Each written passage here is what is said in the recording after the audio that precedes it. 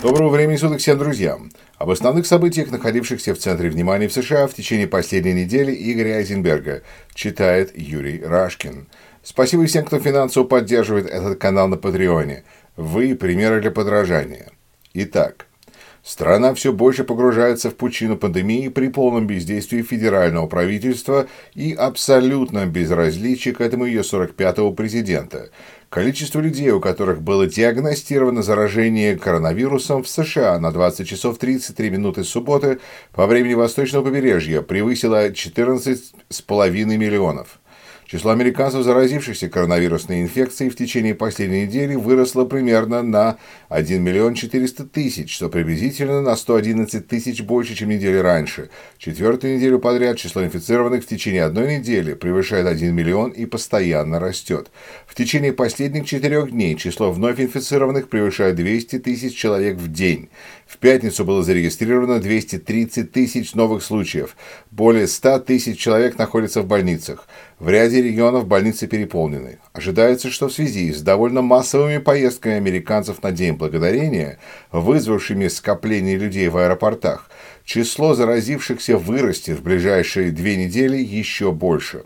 По состоянию на то же время 281 тысяча человек скончались от осложнения от коронавирусной инфекции с момента начала пандемии, в том числе не менее 15 тысяч американцев ушли из жизни в течение последней недели, почти на 5 тысяч больше, чем недели раньше. Ожидается, что 10 декабря FDA, Федеральная администрация по контролю за продуктами питания и лекарствами, выдаст разрешение на использование вакцины, разработанной компаниями Pfizer и BioNTech. 17 декабря ожидается выдача разрешения на использование вакцины компании Moderna. Эти даты определяются 3-недельным сроком, который по правилам FDA отводится на изучение и проверку отчетов компании об испытаниях вакцин, оставляющих около 4000 страниц со множеством данных для выдачи экстренного разрешения на использование вакцин. С учетом степени распространения коронавируса в США, пандемия в стране может устойчиво пойти на убыль и быть взята под контроль только после того, как 50-60% населения страны сделают прививки. Самые оптимистические прогнозы говорят о том, что на это уйдет 6-7 месяцев, если прививки начнут делать в декабре. Трамп продолжает свои безуспешные пробы организации государственного переворота путем отмены результатов выборов. В субботу утром он звонил губернатору штата Джорджия, республиканцу Брайану Кемпу, и, как сообщают все ведущие медиа со ссылкой на источники, осведомленные с содержанием разговора, требовал от него созвать специальную сессию легислатуры Джорджии, большинство в которой принадлежит республиканцам. И вопреки результатам выборов в штате, которые выиграл Байден, назначить выборщиков в коллегию, которые проголосовали бы за Трампа. 45-й президент также требовал от губернатора Кемпа, чтобы тот приказал провести еще одну проверку подписей избирателей на конвертах, в которых посылались бюллетени, тем, кто голосовал по почте. Губернатор Кемп сказал Трампу, что закон не дает ему права организовывать такую проверку и что он не будет созывать специальную сессию легислатуры, как этого незаконно требует Трамп. В Джорджии дважды проводился пересчет голосов. Один раз по решению государственного секретаря штата Раффенсбергера, отвечающего за проведение выборов, в связи с тем, что разрыв между кандидатами составлял менее 0,5%. В ходе этого ручного пересчета каждый бюллетень проверялся вручную 2 членами избирательной комиссии. Затем пересчет проводился еще раз по требованию Трампа. Он имел на это право по той же причине – разрыв между кандидатами меньше 0,5%. Джо Байден опередил Трампа в Джорджии на 11 928 голосов. Результаты выборов в штате были сертифицированы 20 ноября. Как сообщил телеканал CNN, ранее на этой неделе Трамп уже звонил губернатору Кемпу, разговаривал с ним на повышенных тонах, называл его в разговоре придурком и сумасшедшим за то, что Кемп не обеспечил победу республиканским сенаторам Перду и Лофлер в первом туре выборов. В субботу вечером Трамп прилетел в Джорджию, в провинциальный городок Валдоста, со своей женой, по официальной версии, чтобы выступить на митинге в поддержку республиканских сенаторов Перду и Лофлер, которым предстоит второй тур выборов 5 января. На деле же на очередной трампинг-ралли прямо в аэропорт свезли около 10 тысяч сторонников Трампа, которые в неистовом восторге, почти все без масок, проведя целый день в ожидании, приветствовали своего кумира. Трамп заявил, что он выиграл выборы вообще, и что все вы понимаете, что я выиграл выборы в Джорджии. Они, цитата, смошенничали и сфальсифицировали наши президентские выборы, но я все равно выиграю, конец цитаты, заявил Трамп своим сторонникам. Это выступление Трампа было словно продолжением его 46-минутного видеовыступления, выложенного им в Facebook и Twitter ранее на этой неделе и помеченного и Фейсбуком и Твиттером как содержащие ложные сведения. Трамп продолжает усилиями руководимой Джулиани командой своих адвокатов и усилиями групп республиканских законодателей в свинг-штатах и групп своих сторонников подавать иски в суды, требуя отмены сертификации выборов в разных штатах, исключения голосов, поданных по почте, и назначения выборщиков, которые проголосовали бы за него вопреки результатам выборов. Все эти иски отклоняются судами один за другим, большинство даже без рассмотрений по существу по причине того, что истец не предоставляет никаких доказательств фальсификаций выборов, нарушения своих прав и причинения ущерба его интересам. Только за последние 2 дня Трамп и его сторонники проиграли суды в Висконсине, Миннесоте, в верховных судах обеих штатов Мичигане, Аризоне и Неваде. Трамп продолжает сбор денег на борьбу с результатами выборов и на свою личную и политическую жизнь после выборов. За месяц, прошедший после выборов, он собрал свой вновь созданный фонд лидерства уже $204 миллиона, причем эти деньги в основном от мелких пожертвователей, а не от крупных доноров. Министерство обороны частично саботирует процесс передачи власти. Как известно, после выборов Трамп уволил министра обороны Эспера и всю основную руководящую верхушку Пентагона, назначив в качестве исполняющих обязанностей своих сторонников. Газета «Вашингтон-Пост» сообщила в пятницу, что представители переходной команды Джо Байдена до сих пор не смогли встретиться с представителями разведывательных служб Министерства обороны, в том числе с представителями Агентства оборонной разведки и Национального агентства безопасности.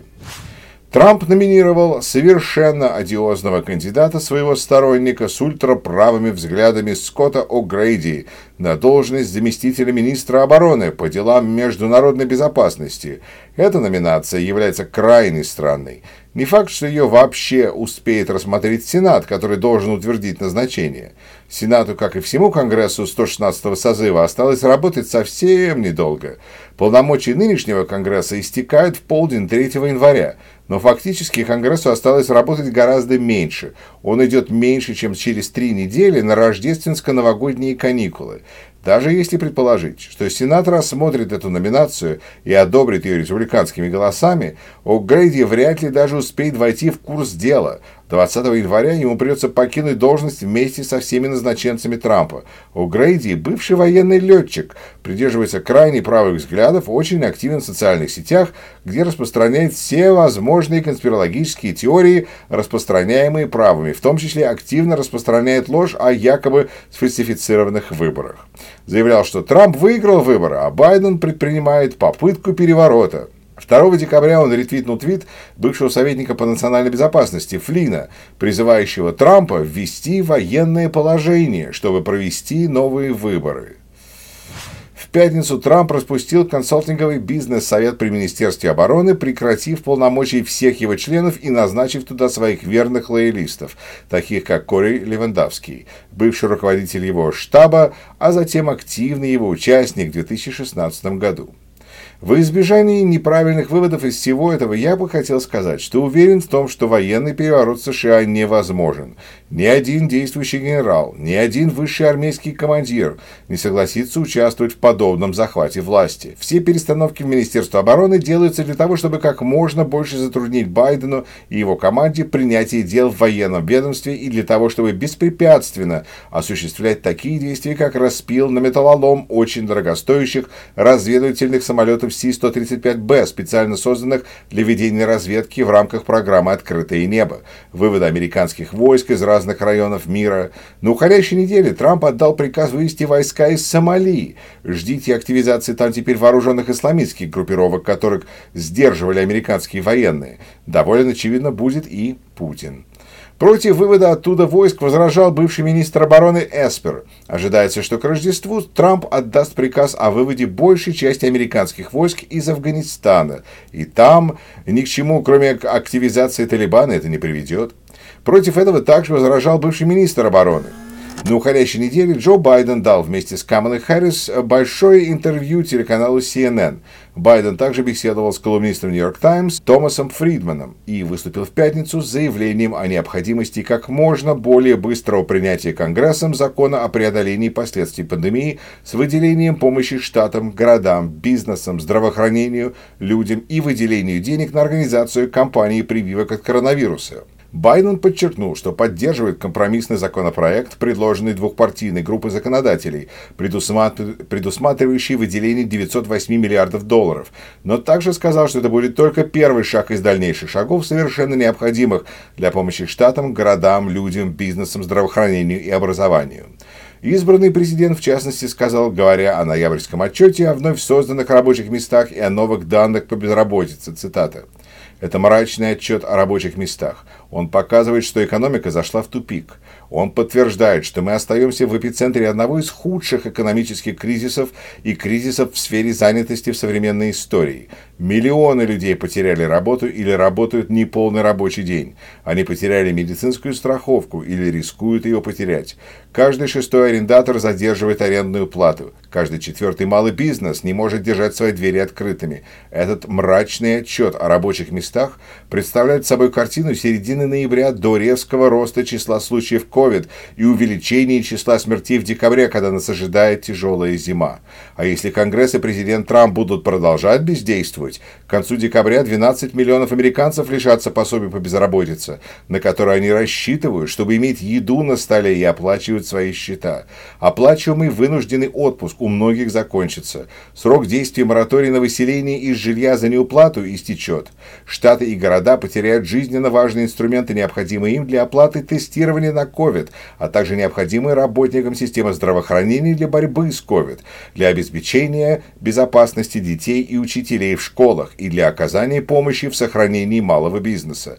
Ситуация требует срочных действий. Американцам нужна помощь, и она нужна им сейчас.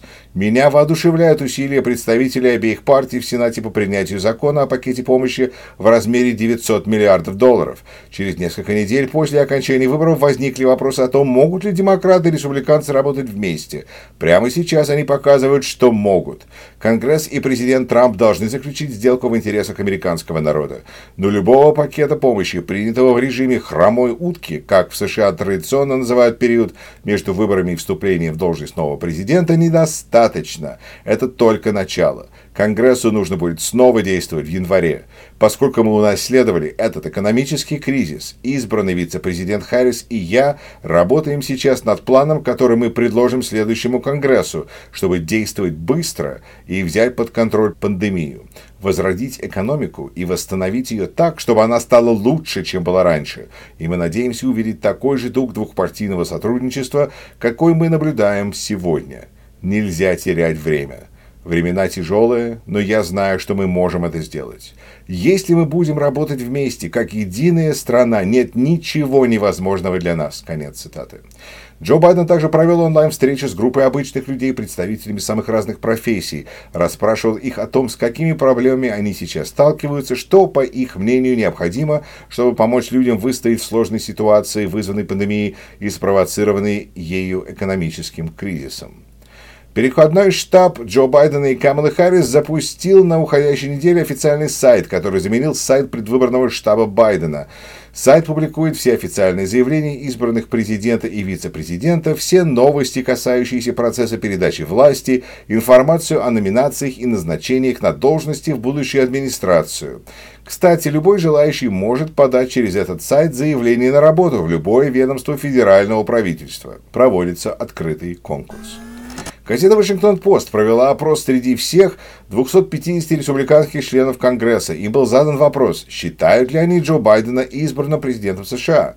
Ответы должны были даваться гласно, не анонимно. Только 10 сенаторов и 15 членов Палаты представителей от республиканской партии утвердительно ответили на заданный вопрос. Трамп проиграл выборы. Но на сегодняшний день республиканской партии остается партией культа личности Трампа. Подавляющее большинство ее активных политиков, заседающих в Конгрессе, боятся сказать, что белое – это белое, и что король – голый. Ну и пусть голый, а мы не можем себе позволить этого заметить. А если он обидится, то все, прощай сладкая жизнь в Вашингтоне. Возможности служить тем или иным лоббистским группам, возможности ловить свою большую рыбу в мутной воде. Потому что если обидится он, то обидятся и все, кто его любит, и за нас больше не проголосуют. Так вот и получается, что из высокопоставленных людей при должностях в мире Байдена до сих пор не поздравили с победой на выборах Путин и лидер республиканского большинства в Сенате Митч МакКоннелл, с легкой руки телеведущего MSNBC и бывшего республиканского конгрессмена Джо Скарборо, получивший прозвище «Московский Митч». Символично. Между тем, результаты выборов сертифицированы в 44 штатах из 50, в том числе во всех свинг-штатах. Подсчитано уже более 99% голосов. Процесс окончательного подсчета и сертификации в оставшихся штатах, где результаты совершенно ясны и не могут вызывать ни малейших сомнений, должен завершиться до 8 декабря. По данным на сегодняшний день, за Джо Байдена проголосовали 81 миллионов избирателей, 51%, а за Дональда Трампа 74 миллиона избирателей, 46%. Разрыв между кандидатами составляет 7 миллионов голосов, 4%. Пока же основное поле политической борьбы переместилось в Джорджию, где 5 января состоится второй тур выборов на 2 места в Сенат. Шансы действующих сенаторов, республиканцев Пердью и Лофлер, и их демократических соперников Ософа и Уорнока равны, что показывают и последние опросы. Цена этих выборов огромна. Если оба места в Сенате получат демократы, при формальном равенстве 50-50, у них будет большинство за счет того, что по Конституции президентом Сената является вице-президент страны. И хотя это в основном почетная функция, вице-президент имеет право голоса, если голосование в Сенате заканчивается 50-50. Большинство в Сенате означает возможность определять его повестку дня и руководство всеми его комитетами. Если республиканцы сохранят за собой хотя бы одно место от Джорджии в Сенате, минимальное большинство останется у них. И их лидер Митч МакКоннелл будет в этом случае продолжать определять повестку дня Сената, скорее всего, продолжая свою жесткую обструкционистскую политику. В Сенате нынешнего созыва он не захотел рассматривать более 400 законопроектов, принятых Палатой представителей. Обструкции он подвергал и администрацию Обамы с тех пор, как с 2015 года республиканцы получили в Сенате большинство. Нужно быть реалистами. Выиграть выборы на оба сенатских места в Джорджии демократам будет очень трудно, но нужно бороться, чтобы сделать все возможное для достижения результата. Спасибо всем, кто прослушал и просмотрел. Всем желаю здоровья, хорошего воскресенья и хорошей следующей недели. Берегите себя и своих близких, берегите друг друга. Также пишите, в каком городе на нашей планете вы слушаете эти сводки новостей. Об основных событиях, находившихся в центре внимания в США в течение последней недели, Игоря Айзенберга читал Юрий Рашкин.